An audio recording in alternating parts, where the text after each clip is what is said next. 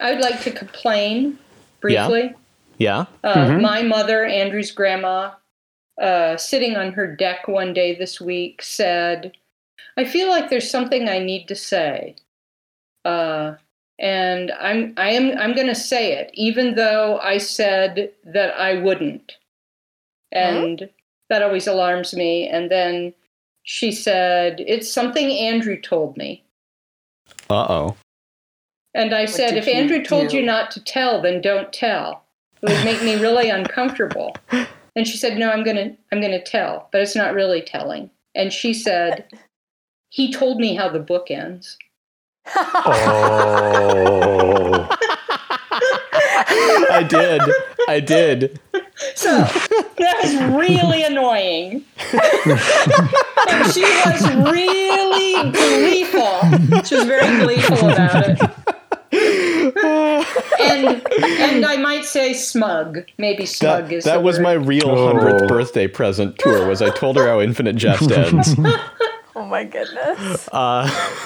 That's a spoiler although in and of itself, because that says it ends somehow. Can I say something, though? Can I say something? Yeah. She guessed how it ended. Oh, for heaven's sake. Oh, wow. That's amazing. That's even worse. I think it's better.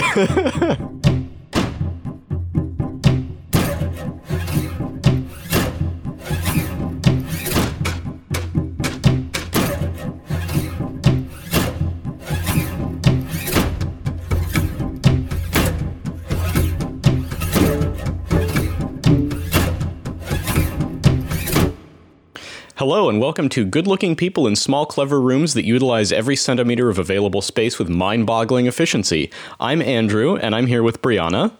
Greetings. Our Week 11 reading is dominated by a long phone call, so it seems somehow fitting, even thematically appropriate, that we, as always, meet up with our friends to discuss it telephonically. We're joined by my mom, Norma. Hello. And by our friend, Vinny. Hello there. Mom, you have some sort of like Infinite Jest clairvoyance, because it feels like whatever, you have some comment usually the previous week, and then that winds up being the theme for the next week's reading. So I was just editing last week's podcast, and you were talking a lot about how Oren must know so many things about stuff going on in the family, and he must be burdened with all of this kind of half-secret knowledge. And that's like mostly what this reading is about. It's dominated by this one long phone call between Oren and Hal. Right. What I was pleasantly surprised by was that it's a phone call between Oren and Hal where they actually seem to be able to connect and communicate with each other. Right. Yeah, I mean, like they're asking and answering questions. Right. They're sometimes even listening to each other. Sometimes, yes. Yeah. Sometimes not. Sometimes. Yeah. I'm the date police. I feel like I'm the date police, and I just wanted to point out that this is like 2 days before Joel's OD suicide attempt or actual suicide. That changes my read of it a little bit, because I think by default I assume that it's all happening in chronological order, and then I know. And then I come here and talk about it and remember that everything is all jumbled up. It's all a mess. Mm-hmm. Right. And when was the big drug thing happening? When did Pemulus get the He gets drug? he Was runs that his also shifty November? errand on November 4th. Oh, so Yeah. it was the day after that. So this happens the day after that. Mm-hmm. So we get a lot more detail in here about the circumstances of James O's death and kind of the timeline around that. I mean, even before they get into that, we have another reference to Mom's obsessive cleaning that she does, which I think Joelle referred to, right? Joelle refers to that she became an obsessive cleaner, just like the wife and I missed mother, that. Yeah. and that Oren and Hal are slobs.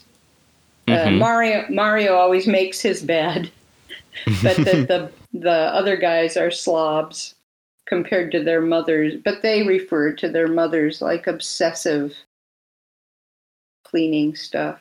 And also just as a smile producer was that the phone has an antenna. I like that too. Made me remember the cordless phones. Yeah. Yeah. You had to pull the antenna out. Or maybe a cell phone. Was it a cell phone? Both. I think it was used to have both. Yeah. retractable antennas. Yeah. Also the start of the whole toenail clipping thing and how going on and on about that. It brings up this theme that kind of runs through the whole book too, that whole idea of the sort of winning streak idea. He says that the fragile magic spell feel of those intervals where it feels you just can't miss. Yeah. And that leads to all kinds of superstitious sort of good luck rituals and another good word, apotropaic. Yeah, and Apotropaic, warding off evil. Looked that up. Yep, intended to ward off evil. like the Pennsylvania Dutch hex signs on the barn. They reference the apotropaic barns, signs on barns. I'm not familiar with this. Pennsylvania Dutch hex signs? The Pennsylvania Dutch hex signs. Oh, well, in at least Amish farms in Pennsylvania often have these. They're called hex signs. They're round, kind of geometric, different kinds of pattern, a round pattern that these like put on the barn, and it's like to ward off. Are these like barn quilts? Barn quilts. It looks like it. I think of barn like designs on Amish barns. I think of like quilt patterns painted on barns, but I always assumed that those were just purely decorative. No. Yeah. Ooh. Yeah, so they look a lot more quilted than I would assume something like a hex sign would look like. And maybe those are not the traditional. Oh. Maybe there's an older version. These look pretty complex, and I think that's not necessarily what they used to look like. Interesting. I had no idea. Yeah, I've never heard of that before. Yeah. And it's even Andrew's heritage. How did this happen? So they're kind of facetiously talking about this stuff as it relates to Hal's winning streak of landing toenail clippings in the wastebasket halfway across the room. Right. Right. Which is equal parts disgusting and hilarious. Right. And also it seems like a very clever rhetorical device by Hal in this conversation, the way he keeps kind of returning to that as a way to redirect the conversation away from things that he doesn't really want to talk about. Right. Yeah. Okay. We found out that post the dead bird falling in the jacuzzi, the wheelchair assassin following. Yeah. Yeah. Yeah, so he's being followed presumably by the AFR, which also makes sense because we have also now established that he is doing an interview with Helen Steepley and that she's in Phoenix or in Scottsdale area. Right. More family dynamics. Hal is wondering about, this phone call, wondering about the phone call, and he describes himself as the estranged little brother, and Oren refers to Hal as the one non-Bats family member. That's why he called him. Yeah, like the one that's not crazy. Well, I read it as that Oren is estranged from all of them, and that Hal is like the one person that he can stomach talking to on a regular basis. Well, but it comes up that Hal didn't hear from him for 2 years. Right. This is true, and he didn't go to James O's funeral, and Hal's kind of needling him about that, or not kind of, is very overtly and repeatedly needling him about that. Right. Yes, he won't let go of that.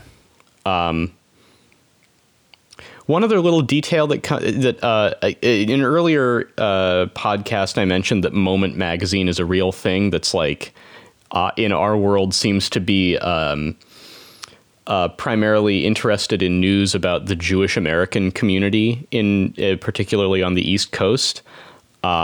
It's clear now that the Moment magazine in this world is very different. It's much more like People magazine. And so I'm not sure whether it seems odd to imagine that it's just the name is just a coincidence, because the real Moment magazine is based out of Boston, I think. And also predates Infinite Jest. Oh, right? By decades and decades. So I don't know. A long established magazine. Yes. Yeah. Would this be a magazine that David Foster Wallace would be aware of? I mean, I don't have any reason to believe that he would be, but I don't know, if he was doing research, he might have found it. It's a good title. I can see why he chose the title. Yeah. I don't know. The other thing that I've been critical of Steepley's undercover work. Yeah. and his tacky disguise that I thought was, bad disguise, but apparently it's very convincing. Yeah. When we read this part, I mean, other players on the team find Helen quite attractive in sort of an unusually compelling way. Yes. Yeah. Yeah, which brings me back to the idea that a lot of how we approach Helen and her disguise and everything is kind of dependent on who's kind of our point of view character. That when we're looking at it from Marat's point of view, that's when we kind of get that it's tacky and disgusting and things like that. Yeah, because that's what Marat thinks of Steepley. And just that he doesn't wear it well, I think. Yeah. Right. From Marat's point of view, he just doesn't wear it well. I do have a question about semantics here, because I suspect that we're going to get more from Helen Steepley. And maybe our approach will need to change as the reading continues. What pronouns are we using to refer to Helen Steepley? That's a good question. Because I ask that because I think it hinges on whether Dirk Steepley sees Helen as just a cover identity that he adopts for his job, or whether he feels like he is Helen. And like Helen is actually a fully formed person. Yeah. And I know I'm inclined to refer to Helen using she, her pronouns. Me too. Me too. When in the narrative it's being indicated that we're talking about Helen Steepley. Yes. Yeah, I'm not sure. But not so much though when Marat and Helen are talking, because then the Helen persona seems like such a disguise at that point. Yeah. But I also agree get with the you sense in that conversation with Marat, I get the sense that he's maybe dressed as Helen, but he's not speaking as Helen. Right. Yeah. Yeah, I think I'm not sure that I'm intrigued, and also I kind of dread where this is going, because I'm not sure that I trust David Foster Wallace in 1995 to be the person to explicate this particularly complex gender identity. But I hope that we get some of that complexity. I would feel better about the character of Helen Steepley if it's revealed that it does seem to be a genuine expression of Dirk's sort of inner self, rather than just a disguise that he wears. On. Right. Yeah. Same here. I would feel a lot better about it. We spoke before about the dual 1990s representations of trans identity being either Twin Peaks representation or Friends representation. And I would much rather us err on the side of Twin Peaks. Yes, for sure. Agreed. So I guess only time will only tell. Time will tell. bears through. And I certainly was wondering, so what's Steeply out to get? Because initially Oren thought that the interview was going to be about him. Right. And his sort of how he got to the point in his career where he had like personal interest, just stuff about him. But he, like almost right away, has figured out that Steeply is pumping him for information about the Incandenza clan, right? Yeah. And, I think... And not really that interested in Oren as Oren, but interested in Oren as an informant on the Incandenzas. Yeah. Kind of. Well, I took it to be that, Steeply's basically trying to pump for information about Avril. Oh. Because Avril? Yeah, because, I think Steeply's still operating under the assumption that Avril has something to do with the Quebecois separatist movement. Okay. I could see that. I mean, it certainly seems like the family, there are a couple people in the family that the governments of Onan and like Quebec might be interested in. I think that it's all about James O. Like, I think that Dirk is there doing, like, gathering intelligence on the entertainment, trying to figure out what Infinite Jest 4 is, and whether it is whether the rumors are true or not, whether there is an antidote film, because it seems like there are a lot of rumors circulating and nobody knows anything for sure.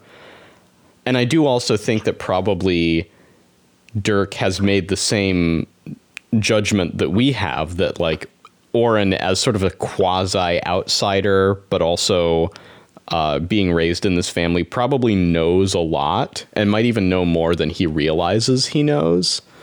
And so he's like sort of a prime target for gathering more information about this bizarre, secretive family. Mm-hmm.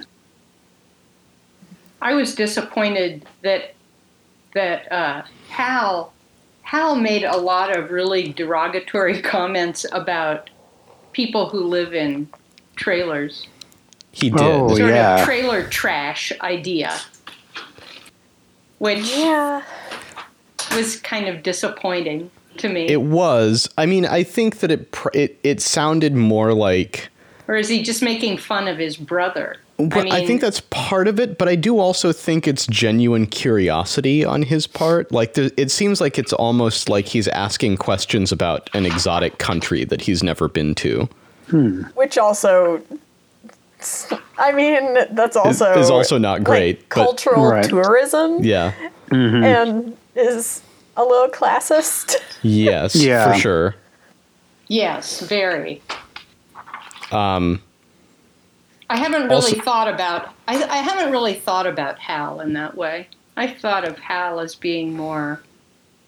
I mean, I think it would be tough to grow up as a student at, like, a star student at an elite tennis academy operated by your parents and not be kind of steeped in just sort of inherent systemic classism. So it's definitely there. I'm not sure how much I can begrudge him for that. I hope that he finds ways to set those feelings aside. Well, I think it's partially just growing up and getting to know the world more. Right. Because as we're thinking about him as a 17-year-old, this isn't really unusual for a 17-year-old. Yeah, there's so much more of the world that he's going to see in the future. Right. And if he lives, he does seem more he does seem more mature than your average 17-year-old, but there are some places where the average 17-year-old can come out. Yeah. And I think in interpersonal relationships and things that you might think that you're naturally good at are perhaps where that comes out. Yeah. Oh, hello. Was that Did you creature? hear Atlee? Did you hear Atlee? Yes. Yeah, we did. Atlee, they heard you. Do you have more to say? No. Oh, okay. Oh, little one. Oh, there it is. The little voice from the kitchen. I have something to say.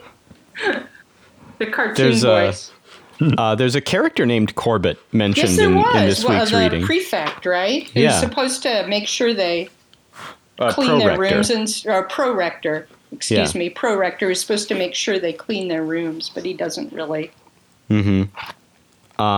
Here's another thing I wrote down in reading. I can't even find it now. The sated ghost cannot see secret things. Yes. That felt important too. Yeah, for sure. Where is that? I found it. It's on 244. It's when they're talking about the Otts, the native Vancouver Yes. tribe that they fill up their ancestors' bodies completely with virgin blood to preserve the privacy of their own metal states. Mm-hmm. That is The sated kind of ghost beautiful. cannot see secret things. There's a few sort of references to images of ghosts or specters kind of in descriptive language and stuff that we've read so far.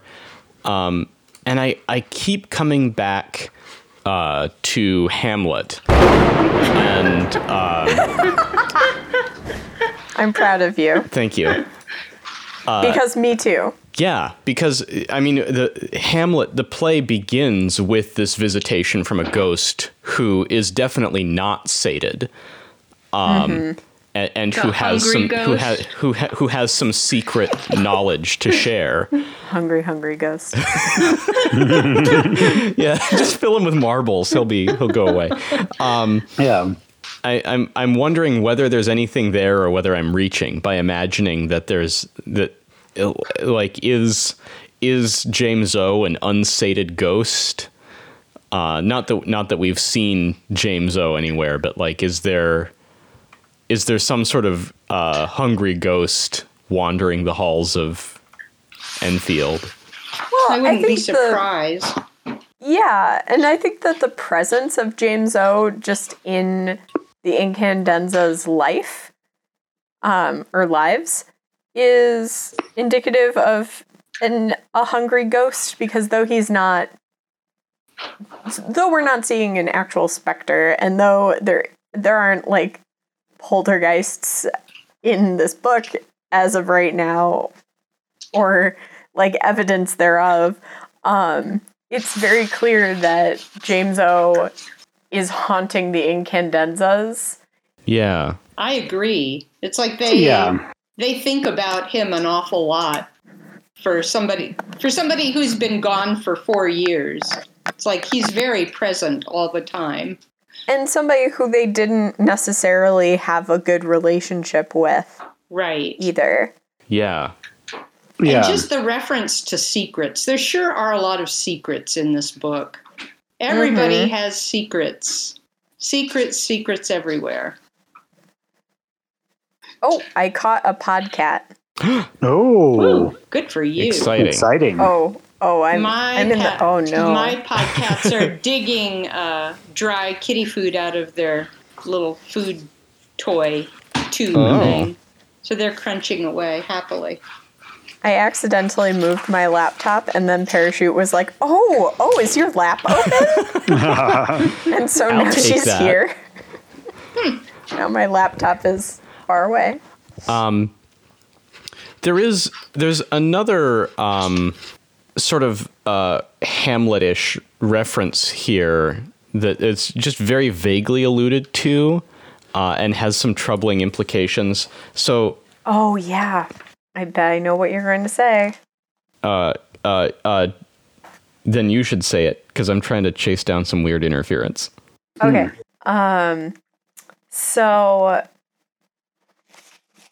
Oren's explaining that Helen's interested in learning about Hal, about tennis, about everything, and he asks Hal, for example, the stork took himself down before CT moved in upstairs at HMH, or after? Right. Yeah. So they're talking about Charles Tavis moving into the headmaster's house and establishing whether James O killed himself before or after that happened. Right. And we learned that it happened immediately before, 2 or 3 days before. Which, when I read it this morning, because that's when I do my reading, I immediately thought of, there's a quote in Hamlet that the meat that was served at the wedding was the wedding between Hamlet's mother and his uncle, were leftovers from Hamlet's father's funeral. Right. It was that recent. Yeah. Yeah, and there's also after that, in the same paragraph, there's a reference that they're trying to determine whether Dad knew that CT and Avril were very close. Where is that? Same paragraph. Immediately before, 2-3 days before, CT had what's now DeLint's room next to Stitz in ComAd, and Dad knew they were very close. I don't know. Right. Oh, okay. Yeah, I missed that. Even though it's right there. I dislike the incestuous implications there because it's literal incest if it's Avril and CT. Yeah. As opposed to Onanian incest in Hamlet. Mm-hmm. It also, at the same part somewhere, doesn't Oren say that James O only had eyes for Avril ever? Yeah. Yeah. Did anybody else? And also the other interesting thing is when Oren asked if Dad knew whether Avril and CT were very close, Hal said he didn't know, but that Mario might know. Yes. Oh. Which So that's the little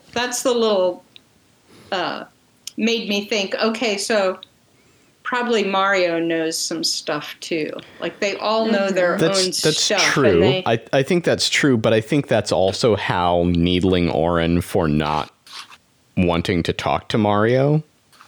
I could see that. Maybe. But I also think that Norma's onto something that Mario probably knows more than people give him credit for. Yeah, he definitely does. There's reference that for a while Oren was mailing Mom's pseudo form replies. So it's like he's sending form letters to his mother, and then eventually even quit doing that. Did anybody pick up on the reappearance of my good friend Lyle? Yes. Yeah. Yes. Mm-hmm. Yes. The mystery deepens too, with right? Lyle. Lyle knows more too. They all know more than they're sharing. I do want to get into that timeline. I have one other tidbit to share from before they start kind of parsing out that timeline. Yeah. Which is that we get another taste of Lateral Alice Moore.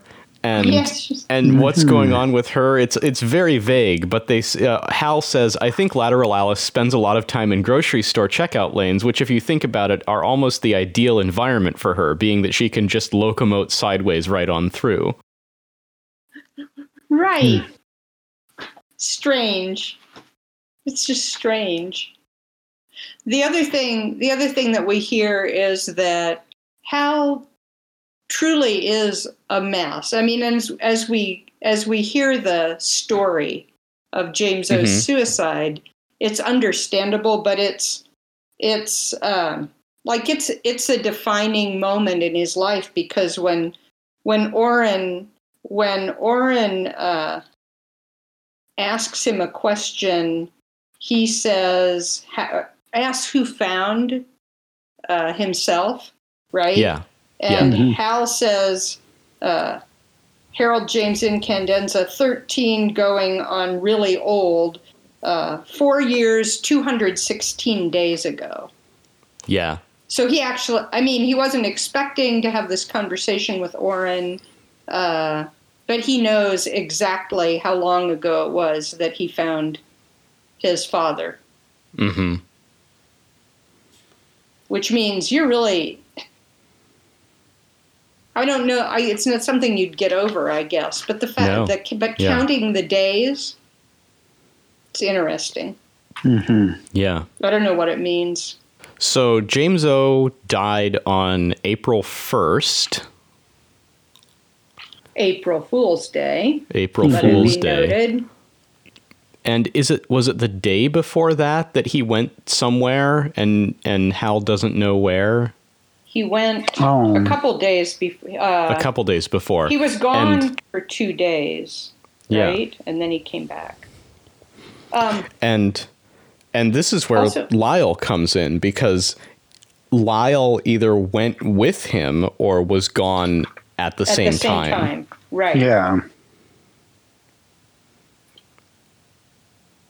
I have no idea what to make of that. And Hal said that Mario doesn't know where the father went, and that Mario doesn't lie. So right. Mario doesn't lie. So he honestly doesn't know where he went. I'm sorry, I keep jumping around to little weird things. Yeah. But what about Hal uses the word telemetry? Yes. Exercise in telemetry, and Oren corrects him and says telemetry, which seems so idiotic because Hal would never use a wrong word. Well, he says, though, how embarrassing. When the skills go, they go. Yeah. I think he meant it, though. Telemachus. Because I tried to find out what it might be. Yeah, I didn't. I tried to look it up and I couldn't find it. There's references to a Telemachus who was a monk back at the height of the Roman Empire, a monk who tried to convert Romans to the Christian God kind of thing. This is interesting. And a trust in a higher power, sort of. Telemachy, a trust in a higher power, seemed kind of maybe... also, Telemachus is the son of Odysseus and Penelope as well. Right. Oh. Yeah. Yeah. I think he was being sarcastic when he said, when the skills go, they go. I think it was like, well, there's Oren. There's a lot of misdirection from Hal all over this thing. And as we get into the story, particularly the story of the grief counselor, which we'll talk about at some length, I'm curious how much of it is genuine, how much of it is like Hal lying to Oren or exaggerating or like fabricating things entirely. Like certainly there are moments that feel elevated or rehearsed or kind of beyond belief.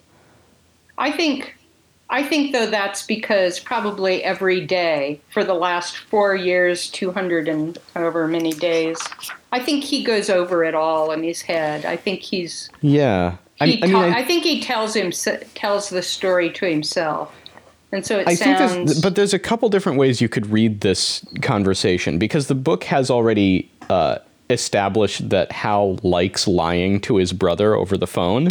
That's true. And so you could read all of this detail about James O's death as being a fabrication designed to get a rise out of Oren. That's true. I hadn't really thought of that. Like the idea that James O's head exploded in the microwave, and what the police officer told Hal something and then vomited on the kitchen floor, and right. It's really it seems exaggerated in a lot of ways. It is kind of theatrical. Yeah. But at the same time, it was a horrific thing. It was. Trauma. And my counter evidence to the story about the grief counselor that Hal tells that does in places seem to be beyond belief is that we know the grief counselor is a real person, or at least is a real person to Hal, because he's one of the people that Hal thinks about in the first chapter when he's having his fit. He thinks about his mom cleaning, and he thinks about the hypophalangeal grief therapist. Oh. That's right. I don't think that we can write that person off as like a pure invention on Hal's part. And when did Moms become such a fanatic cleaner? Has she always been that way, or was it after the suicide? I don't know. We don't know. Yeah, I'm pretty sure we know that her agoraphobia basically started after James O's death, right? I'm unclear on that. Okay. Too. I think that it might have exacerbated things, but I don't know that we can say that. She's such a mystery to me. Yeah. Question. Mm-hmm. Oren asks about Joelle and whether she was there, and he says, was she there? The P-goat. P-G-O-A-T. What is that? In an earlier footnote or something, we learned that Oren called her the prettiest girl of all time. Oh, okay. There's another odd twist to this story. So we learn that James O managed to microwave his head by cutting a hole in the door of the microwave and then lining that hole with aluminum foil. Mm-hmm. But we also learned that he's found with a bottle of wild turkey with a bow on it, like almost a gift bow. Yes. Suspicious. Which is suspicious because Joelle was in touch with Oren even after they stopped speaking to each other to make it clear that he had stopped drinking in January. Right. So there's something, either that was not true, or he started drinking again, or... I got the impression that he started drinking again. Well, and it said, when they were talking about his behavior right before his suicide, it said that he went underground for a month, and CT was doing most of the day-to-day administrative work at ETA. Mm-hmm. And Mario would take him his food. Sometimes he'd eat with Lyle. He only left for a 2-day purge and detox. Right. And mom risked exterior transit. She went out and took him. So Hal said he gathers that it was urgent. Mm-hmm. Hmm. So he had just been to detox, right? Yes. So all that happened, and then he disappeared for 3 days somewhere?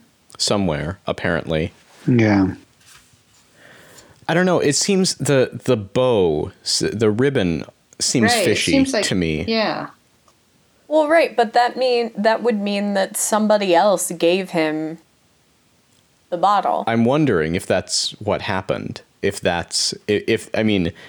Extending our Hamlet analogy, is that bottle of wild turkey the poison in the ear?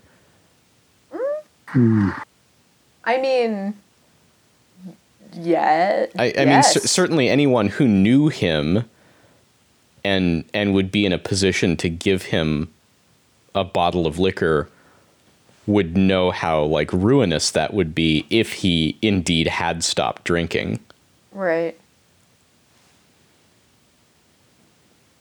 But perhaps he didn't. Maybe Joelle only thought that he did. Well, she said that it was her condition for letting him, Jim, put her in what he was doing, that he would quit drinking. Well, Right. that she would only let him. Joelle, Yes. right? Joelle Yeah. said if he quit drinking, then she would let him put her in what he was doing. And she Yeah. said that he said he would do anything.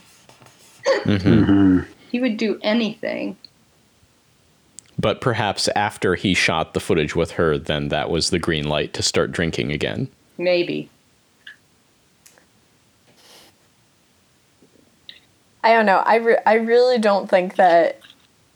I get the feeling that the reason he started drinking again was because he was given the opportunity with this gift. I don't think. I think it's just a feeling and an opinion that I don't think that he was like, oh, well, we're done with that, so I'm going to go buy myself something. I agree. I think that there's something about the There's gift something really bottle. sinister about that bottle. Yeah. Who put it there? Who gave it to him? Did he bring it with him, or was it sitting in the kitchen when he returned? Or did he even, conspiracy theory, did he even drink any of it? Was it placed? Was he in fact murdered? Maybe. Yeah, I don't know. I mean, And then it seems to me like alcohol that's placed after the fact as an explanation. It seems like with all the allusions to Hamlet, it seems like that's what the narrative is pointing us at, right? Like, if we're following the Hamlet arc here, then he was killed. Well, and what's after? then- They say it was wild turkey. Wild turkey? Mm-hmm. Yes. Yeah. But did they was there something else in it? Could he have Maybe. Yeah, we don't know. some kind of crazy drug that sent him off the deep end? Some of the drug Some that DMZ. some DMZ, like Hal's getting ready to ingest as soon as he gets a chance. But also, could you argue that he was killed by alcoholism? Yeah, I mean, I think that Or that he was murdered by alcoholism rather than a person? well, I think that if you read it as somebody who knew what condition he was in and gave him a bottle of whiskey, or is it whiskey or bourbon? I don't know. Like knowing what they know about him, I think that you could imagine that being murder. Like maybe they didn't shove his head in the microwave and push start, but that's right. Yeah. But what I'm saying is, if the bow was absent, then you would say alcoholism killed him. Right. But because Yeah. there's this bow, it's entirely possible that somebody was messing around and I wonder what happens when James O relapses. Yeah.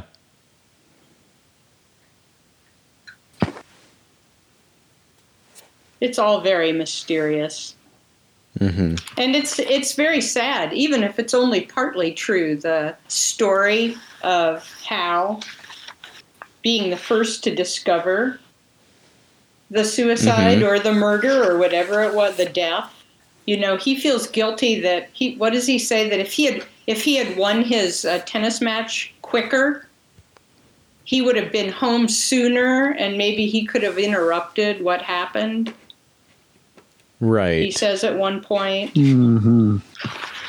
That's the section that's in the section that's very difficult to interpret for me, because he's talking about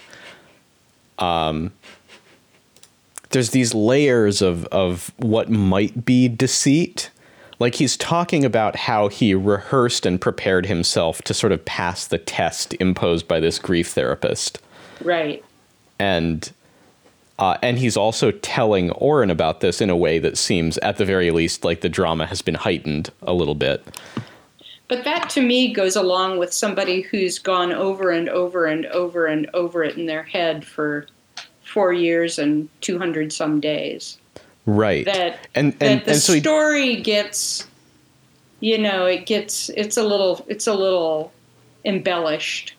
or maybe a lot embellished by that point, even though the basis is truth. Yeah. Like, I believe that he was the one that found his father. Right. I do believe that. Yes. And his first thought was to go get somebody, right? Go get an adult. Well, his first thought was something smells delicious. Oh, or yes. Or he claims that was his first thought. I bet it's true. Yeah. I thought when he said that was the most true thing he said. Yeah. If indeed you really can microwave your head. Right. Which I'm still not totally convinced, but are we also sure that that line wasn't just an act for the grief counselor? That's because we know that he was trying to give the grief counselor the goods. Yes. I think that was made. I don't think he told the grief counselor that. He did. Well, he says that he told the grief counselor that. Does he say that? Yeah. He does, yeah. And I took it to be that he said the grief counselor that under the guise that he was just, telling the grief counselor what he wanted. Like manufacturing this kind of cliched moment of catharsis. Right, but I do believe that it's a true moment. And I think that in trying to manufacture it, Hal accidentally discovered a truth. Yeah, accidentally did the thing he was just trying to pretend to do. Well, right. It's kind of like Hamlet pretending to be mad and the truth that comes out of those moments. Mm-hmm. Such as his own ruminations about life and death. Wow, I hadn't thought about that. Yes! Yeah. Yes! I got it. I think there's something there. I think when I read it, I thought that the grief counseling, I thought that all sounded so real. That here's this 13-year-old kid who went through this extreme trauma, and his mother does what a mother would do, which would be to get him to see, get him counseling, right? With I must say, somewhat off-putting speed. I think that it's. I don't think that it's particularly damning, but it probably just speaks to Averil's character. She's very organized. He does say that turns out Rusk and the moms had begun interviewing top-flight trauma and grief counselors for me within hours after it happened. I'm not surprised. Yeah, I'm not surprised because. So James O is dead, but your kid is a whole other thing, and that's true. And you would feel a lot of, I think, guilt and horror that your 13-year-old was the one that had to walk into this mess and deal with it. And she probably needed to go to the counselor to manage that, but she won't do that. So the thing that she can do is immediately arrange for somebody to talk to Hal. Because she knows Hal's not going to talk about it. Hal is never going to talk about it to her. So she's a little crazy, and doing it that quickly, that's crazy. But it kind of fits with my picture of her. I do also suspect that. Well, so if this is Hamlet, then she had a hand in his death, and that's a whole other kettle of fish. Right. You don't think that Gertrude had a hand in her husband's death? No, because Gertrude is an idiot. Oh, I have to reread Hamlet, but I've never thought of. I'm gonna have to read Hamlet. She's so never simple. heard that interpretation before. That she's simple, or that she had a hand in it? That she had a hand in the death. Aha. Anyway, Anyway, I don't trust Avril. I don't trust that James actually killed himself completely. The thing that I wanted to say is that just half killed himself. If she is indeed, if her conscience is clear here, if she didn't cause this in some way, I could imagine that given his state and his health issues and his struggles over the preceding years that she's known him, probably she's been preparing for something like this, like emotionally preparing herself for this to happen, and maybe thinking about the toll that might take on her children. Right. Yeah, I could see that. And so, like, springing into action in that way. And they are quite driven where their kids come in. You know, they're driven to, in the sports world and the academics and everything, they really drive their kids. So I could see her wanting her and they have such a warped notion of what, like, good parenting looks like, that I could see her thinking that immediately finding help for Hal was the good parenting, was showing that she knows how to parent, even though she clearly struggles. The whole family struggles. And then Hal's response to the counseling sounded so true, too. Yes. Yeah. The whole thing sounded so, like, you know, resisting and not wanting to talk and approaching it as a exercise as approaching it as like a test to be passed, and like the his desire to deliver the goods feels so much like the way he approaches his reasons for playing tennis and his reasons for excelling academically. Right. We also need to consider that it's entirely possible that himself had previous suicide attempts, if not ideation. Yeah. Right. So it's very, very, very plausible that Avril, being the organized human being that she was, or is, she would be preparing for this. She may have had a list. She may have had like a list. Okay, if this happens, then here's what we need to do. Pretty much, Get on it. But I agree that Hal definitely approaches everything pretty methodically, and I think that he takes after his mom in that respect. Right. And he's also, I don't know, a consummate millennial. He wants to please his parents. He wants to make them proud. He wants that participation award. But even more so, he gets a lot of his validation from grades and exterior support. Right. And he says, in fact, he says, so he's, you know, he's upset that the grief counselor isn't fooled by the stuff he says, like, oh, I really don't feel anything, and stop trying to tell me that I feel something, because really I don't feel anything. And then it says that Hal was really panic-stricken, either because of the trauma itself or because he said, here was a top-rank authority figure, and I was failing to supply what he wanted. He made it manifestly clear I wasn't delivering the goods, and I'd never failed to deliver the goods before. It's that, you know, like, I'm not telling him what he wants me to tell him. And I mean, I got the sense that he really honestly didn't know what to tell him. It wasn't that he was hiding it. He had no idea what he felt, and he had no, he believed himself when he said, I don't feel anything. And so then he's bewildered. Like, why is this guy ever going to give up? Because I'm being honest, and it's not good enough for him, and I'm going to have to come here every day for the rest of my life because I don't know what he wants. Right.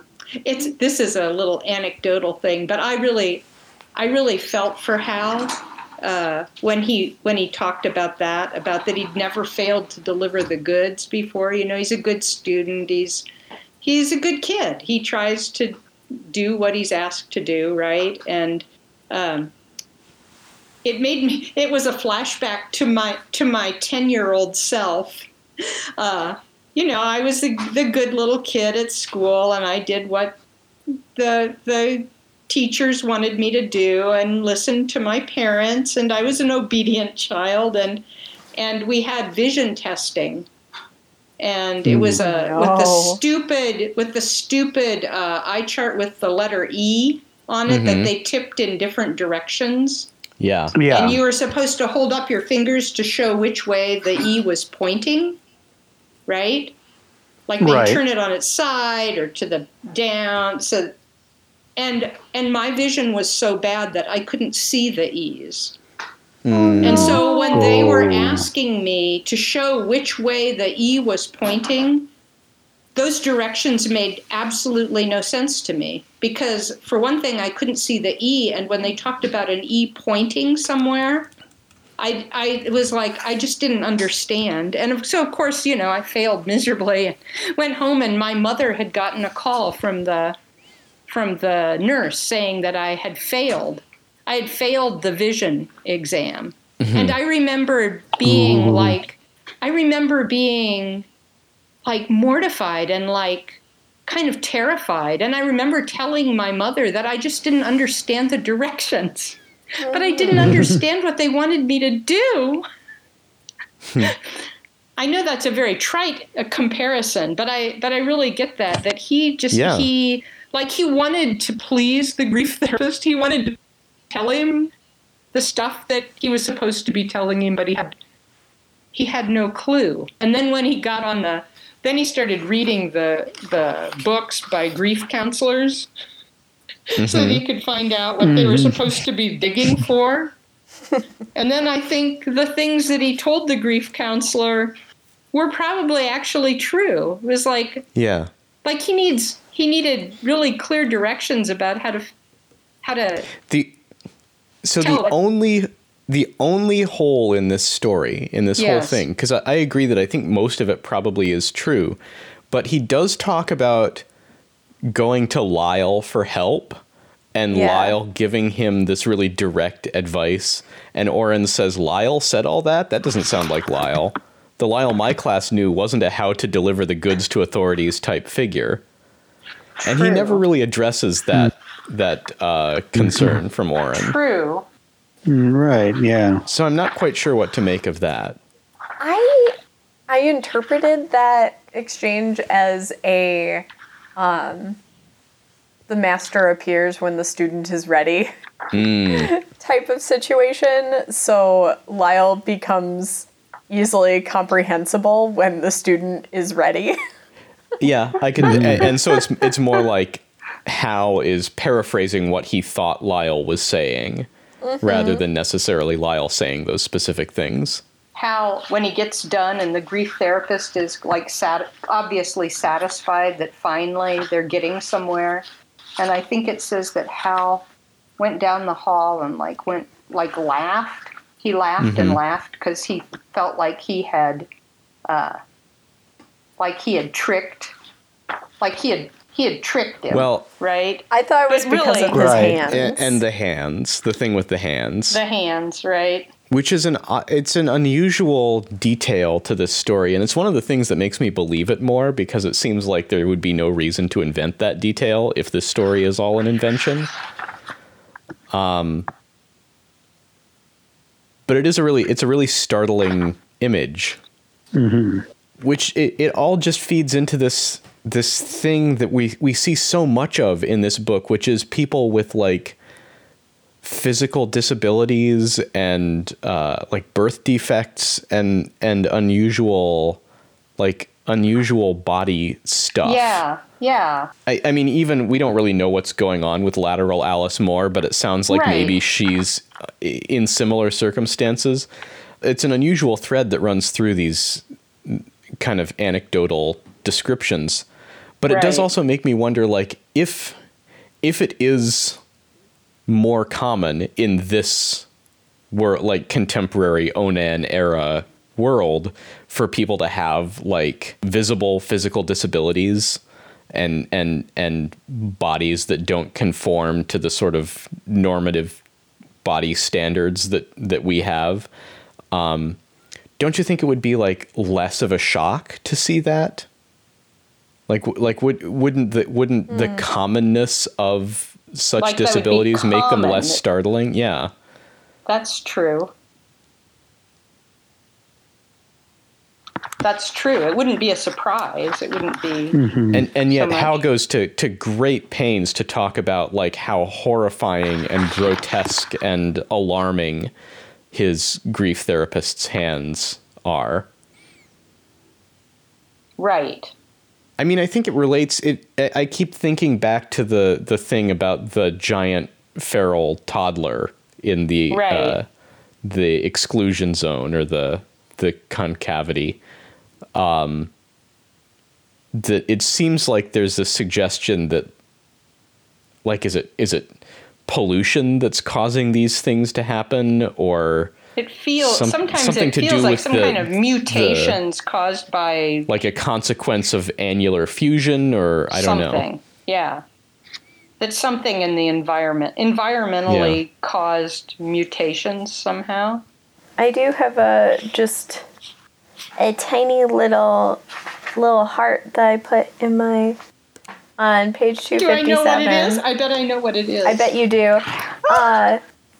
The magic feeling's back. I'm not lining up the vectors for the basket or anything. I'm not even thinking. I'm trusting the feeling. It's like that celluloid moment when Luke removes his high-tech targeting helmet. This is a flat-out reference to Star Wars, and I was Yes. so surprised to see it that I put a heart in the margin, and it made me very happy. It is weird because, of course, Star Wars Right. exists in the world of this book, but it seems like so totally different from the film that we've learned about in the story and anything else going on that I kind of forget that, like, pop culture that we know about also exists here in this story. Was that the thing that you thought I was going to say, Norma? No. What did you that- think? Now that you say that, I did note that somewhere too, and I expected you to find it. No, it was just a quote. Let's see. Jumped in a cab with a towel on the nearest Oh, yeah. library with a cutting edge professional grief and trauma section, and step on it. That's where Yes. I thought Brianna wrote that somehow. Well, he even alludes to Step that on it. same Didn't he that say it same thing somewhere else in the first earlier? chapter. He says, "I'm the kind of Yes. person who gets in a taxi and says the library and step on it." Yes, because Yeah. Brianna pointed that out then in that first chapter. That's where. That's probably why That's I my connected favorite. it to her. I also just wanted to just note that in this section, a large part of the reason why Oren is speaking to Hal, or so it appears, is that Oren is trying to gather enough information so that he can manufacture this grief-stricken Mien Yes. over Right. himself's death, so that when he Yes. does meet with Helen Steeply, he can be like, "Oh, it was so sad. My brother found him." Blah, Yes. blah, blah. It's like he said, I think early at the beginning of the call when he was talking about Steeply, that he thinks he's prying into family. He wants to know stuff about the family, and Oren realized that he can't lie to him and mislead her. He can't lie to her and mislead her if he doesn't know what actually happened, because he can't avoid telling the truth if he doesn't know what actually happened. Right. There is so just backtracking a little bit, there's another detail in here that's that Oren, it's implied in a couple places that Oren is not particularly attracted to Helen, but he kind of has a thing for women who are mothers of small children. Right. That's strange. That's an odd thing. He also remember originally he said in the other phone call that he didn't actually talk to Hal that time, except a few lines. He said, "I met someone." I'm still wondering, who is he referring who to? is that? Is he referring to the woman at Helen? the trailer, or was it Helen, or was it? Yeah, we don't know. We don't know. We are now at the the tennis meet at Port Washington Tennis Academy.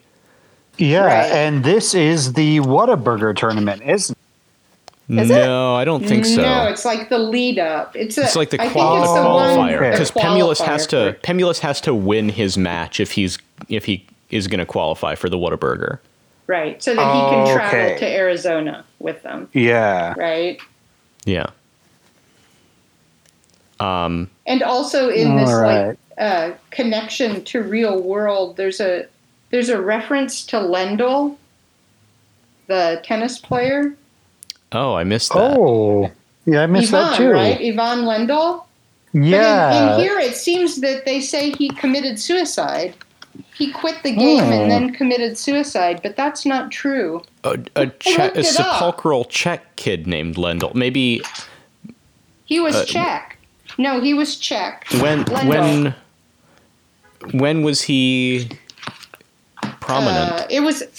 It It would have been It fits, I think. 90s, I think, because I've seen a match of Lendl versus Agassi. Yeah, I he was believe. a famous. He was a famous Czech tennis player. Huh. Yeah. He was world number one for 270 weeks. Won 94 singles Wow. titles, all the majors. Let's see, he. Oh, that is so strange. Yeah.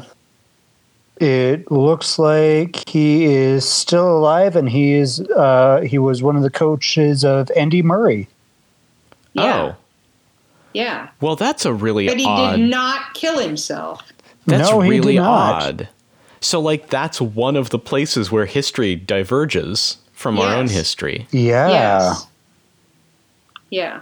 I thought that was very strange. Huh. See, yeah, I he have turned no pro idea in what to make of that. 78. I wonder how old he. Born March 7th, 1960. So he turned pro when he was 18. At the beginning of the chapter here, that we also get some more background on John Wayne. Yes, that was also very. Who's- that was also a question mark. Yeah. So it sounds like there's a couple things that I find really interesting about this. One is that he's had his Quebecois citizenship revoked. And Right. has the Canadian Tennis Association has disowned him as an immigrant. And that also we're kind of unclear as to how John Wayne feels about this, right? Yeah, I mean he's written as being very stoic, and even in our limited interactions with him, like he doesn't move in the same social circles as Hal, and so we don't see a lot of him. But he seems like not particularly open. Yeah. Well, and so I was confused. So let's see. So they say that so James O discovered him when he was 6. Yeah. They say he discovered him when he was 6. And James O was working on his film Homo Duplex. Mm-hmm. Interviews with 14 Americans named John Wayne, but he wouldn't have been American then. He lived in Canada. Right. So why would he have found him? I So mean, why? presumably just in his research, he might have discovered him. But that is odd. Yeah. That was another odd thing. I mean, he's North American, so Yeah. There's That a little could be it. background here. His father is an asbestos miner. I didn't know you mined asbestos. You do indeed, and I would imagine it's very bad for your health. Not bad. Sounds awful. I have a little detour here if people are willing to put up with it for a couple minutes. Sure. Yeah, let's Detour go. away. So mentions that John Wayne was originally from Montcerf, Quebec, an asbestos mining town 10 clicks or so from the infamously rupture-prone Mercier Dam. So Mercier Dam is a real dam on the Basketong River, built in 1927, but I couldn't find any reference to it ever rupturing. And Montcerf, Quebec is a real place too. It's actually 2 small townships that are referred to collectively as Montcerf-Lytton. it's so small and unremarkable that its entire Wikipedia article fits on a single screen without scrolling, and includes a single entry under popular culture that it's mentioned in Infinite Jest. So Lytton, Quebec is named for Lord Edward Bulwer Lytton, an English Secretary of State for the colonies under Queen Victoria. He was also an avid writer and a coiner of many cliches, including The Great Unwashed, Pursuit of the Almighty Dollar, and The Pen is Mightier Than the Sword, as well as the opening phrase, "It was a dark and stormy night." History has not been kind to his writing, and his prose is considered extremely purple. And that leads me to his other namesake, the Bulwer-Lytton Fiction Contest, founded in 1982, which seeks the opening sentence of the worst of all possible novels. Oh my gosh, I've heard that. So contestants submit the first sentences from hypothetical books and compete to write the purplest prose. And I'd like to present you with last year's winner. This was by Maxwell Archer of Mount Pleasant, Ontario. Space Fleet Commander Brad sat in silence, surrounded by a slowly dissipating cloud of smoke, maintaining the same forlorn frown that had been fixed upon his face since he'd accidentally destroyed the phenomenon known as time 13 inches ago. And there's also a parallel contest called the Little Lytton Contest, which challenges contestants to keep their submissions to 200 characters or less, which is a lot of fun to read through. I'm particularly fond of this anonymous honorable mention from last year. Light flowed like butter into the morning window pane.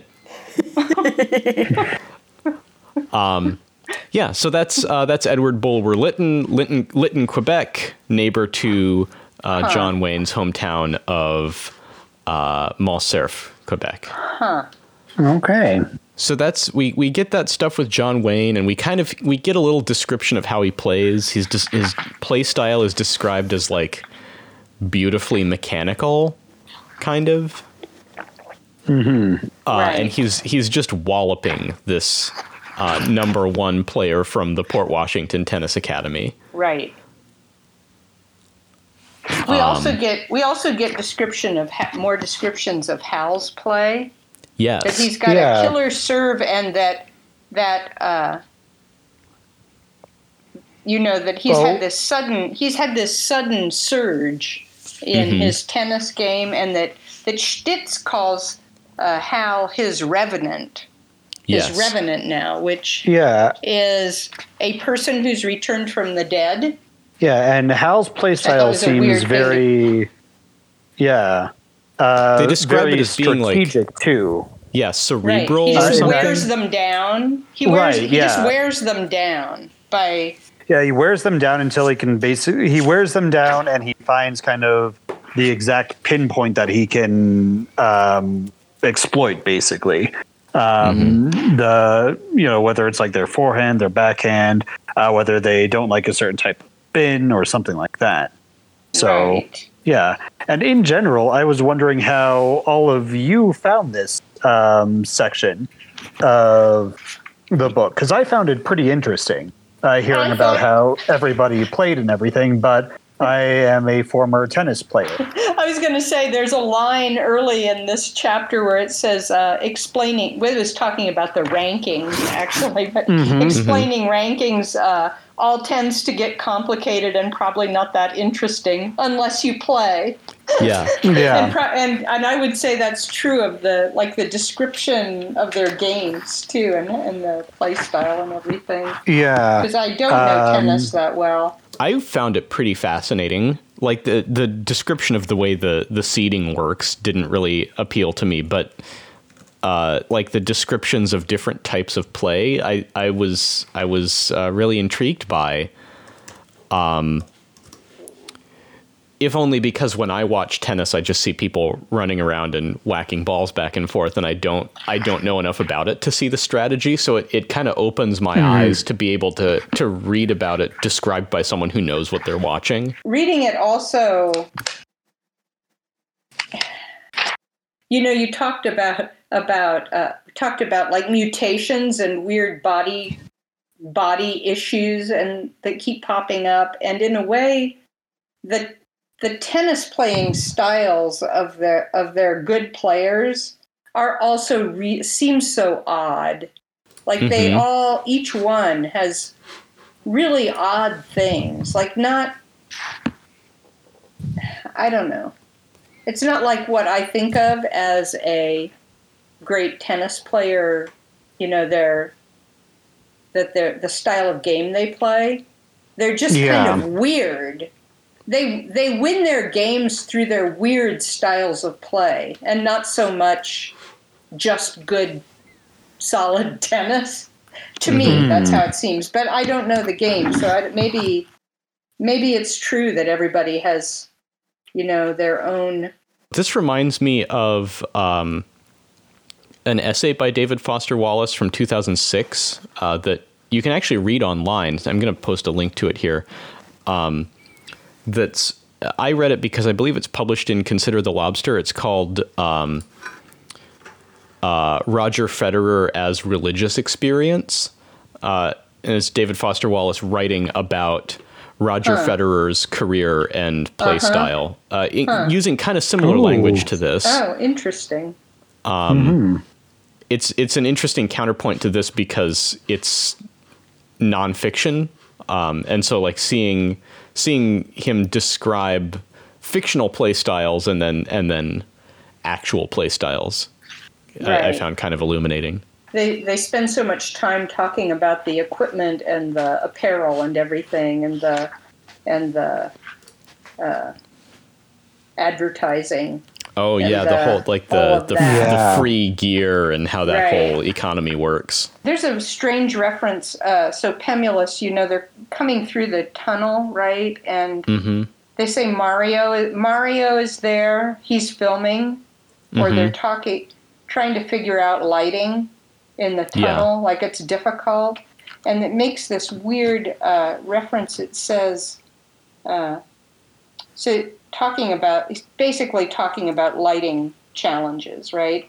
Then it says, after Pemulus has mysteriously won, he will tell Mario about a Merino 350 with a diffusion filter on some kind of overhead cable, blah, blah, blah, blah, blah, blah, blah. What does that mean, though? After he has mysteriously won, he will tell Mario. That's very mysterious. Yeah, I assume it's a Pemulus is going to be as surprised as everybody else if he wins. I don't know. It makes it sound like, they're saying that he is going to win. He's going to win his match. Mysteriously. Yeah, mysterious. I don't know how to take that. I wouldn't put it past Pemulus to cheat somehow. Right, since he feels like he needs this so badly, and he's got money. Did he pay off his opponent to throw the match? Did he make it worth his? Oh my gosh! Time? It could be. I don't know. Trade drugs or something for. So I found the thing I was looking for that. If you get your rackets supplied by a brand, then you have to let them spray paint their logo on the strings. Yeah. And Pemulus isn't on Dunlop's free list, but gets the ETA stringer to put Dunlop's dot and circumflex trademark on all the stick strings as a kind of touchingly insecure gesture, in Shaq's opinion. Yeah. Because apparently he was constantly reporting mysterious breakages and damages to his rackets, and then the rep found them for sale on a variety of street corners. Which also feels like a very Pemulus thing to do. Yeah. Yeah. I guess it would make sense that he would pay off his opponent to win this match. Because as you said, the stakes are high. He has to win. He has to go to Arizona. It seems. Doesn't it? Seem that he has to? That's not... If that's where they're going to do the DMZ, then he needs to be there. Or they need to find a different way to do that. One question I had for Andrew, but everyone can answer. So in this same section here on 265 that we just read through, Mario is described as using film in his camera. So I was wondering if this film is just style or if that's because that's all there is. So the Merino 350 with a diffusion filter on some kind of overhead cable you could use to winch along behind the figures at about twice the focal length, or else use fast film and station the Merino at the tunnel's very start and let the figures' backs gradually recede into a kind of doomed mist of low exposure. So yeah, I took it to mean that either Mario's using film for style or that this is another thing that, David Foster Wallace just couldn't really think of things being film so not being digital. Used. Right. Yeah, I mean, it is really strange because if we were writing this book today, absolutely Mario would be shooting like high definition digital cinema.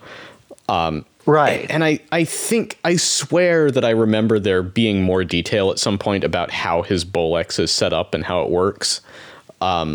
Okay. But I think that film here might be a metaphor for like setting the digital gain as ISO on a sensor.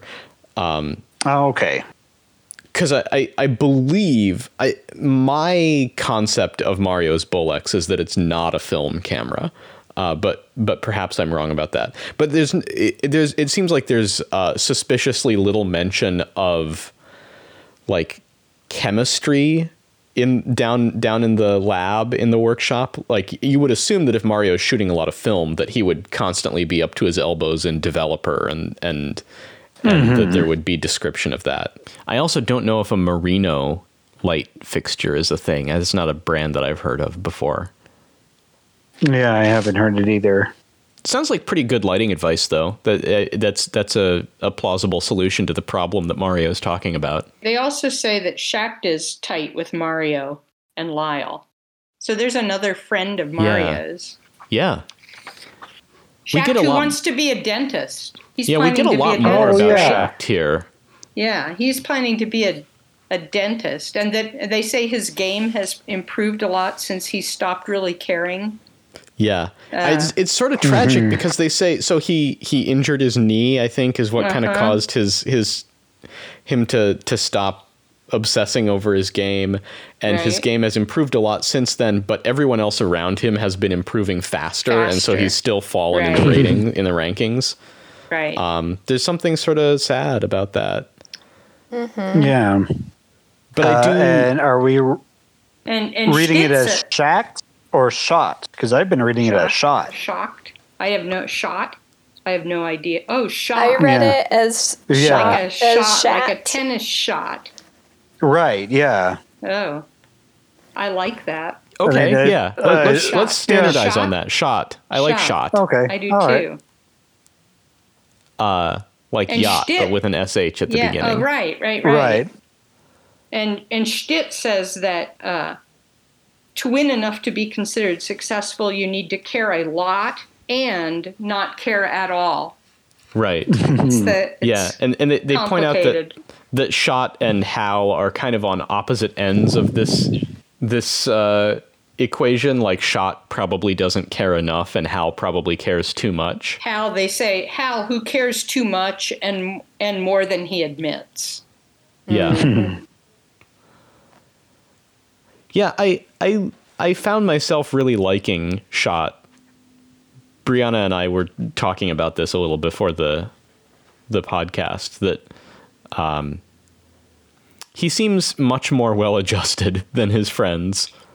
Yeah, he does. In this, he does. And I mean, there's even that really kind of lovely, tender moment where he's comforting Pemulus while he's throwing up. Right.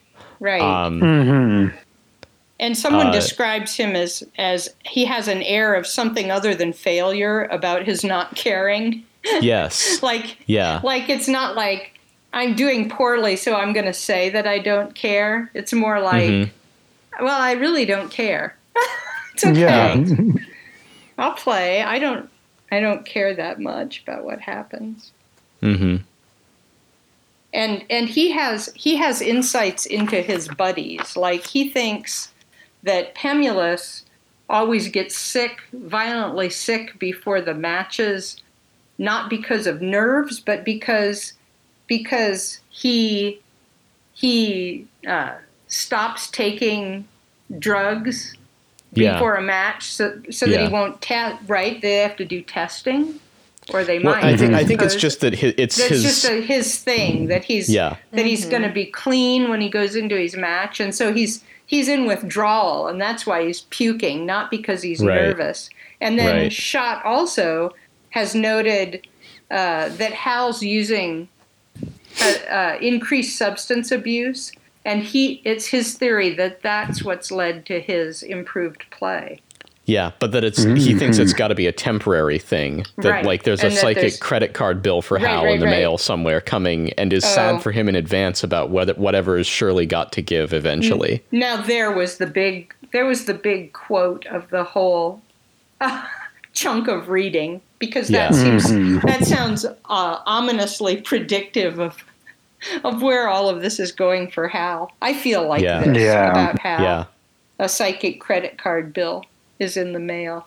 The other thing that they describe one of these lopsided matches, I guess it must be Hal and John Wayne playing their matches, and they say something like the crowd and the coaches and everyone, they've gone really quiet. Oh, they've stopped applauding. It becomes like Romans applauding the Lions. Yeah. It would be like Romans applauding the Lions. Yeah. If they were applauding now, because they're just being crushed. Also, these guys, in some ways, they all seem like such strange kind of individuals with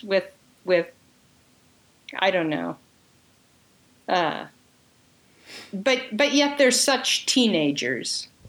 You know, they're such typical teenagers. That whole thing that Stitz said about to win enough to be considered successful, you need to care a lot and you need to not care at all. I just think that's such a teenage kind of thing.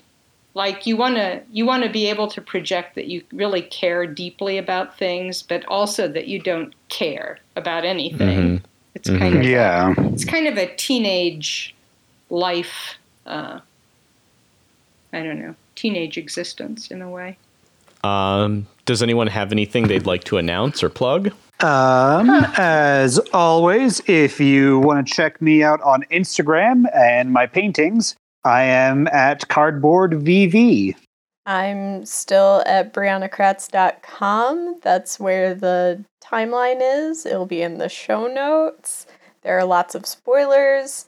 I turned 30 in 9 days. And if we can, I don't know, be on a good path towards racial equity and justice for my birthday, that'd be great. That would be nice. That'd be cool. That'd be a good gift. Yeah. But not holding my breath because it's dependent on a whole lot of people. Yeah. So. Minneapolis City Council is dissolving the Minneapolis Police Department. Are they actually going to do it? They're actually going to do it. The legislation is not passed yet, but they have commitments from pretty much everyone on the city council to make that happen. Okay. There really are some amazing things happening that are surprising to me. So my message is go out and do at least one small thing to change the world. If you can figure out what that could be, do it. Yeah. My website is agingrich.com. You can go there and watch a portfolio of my freelance work, including the promotional video that I made for a motorcycle power sports program at a community college in Iowa. Next week, we'll be talking about pages 270 to 283. Our music is by David Nichols. You can listen to his podcast, The Land of Random, on Spotify. Thanks for listening. The next sound you hear will be unpleasant. Goodbye.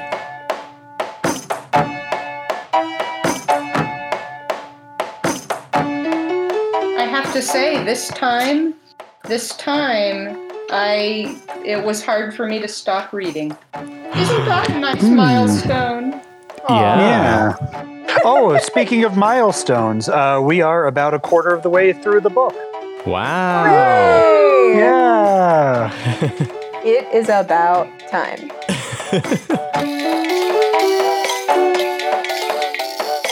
Bye.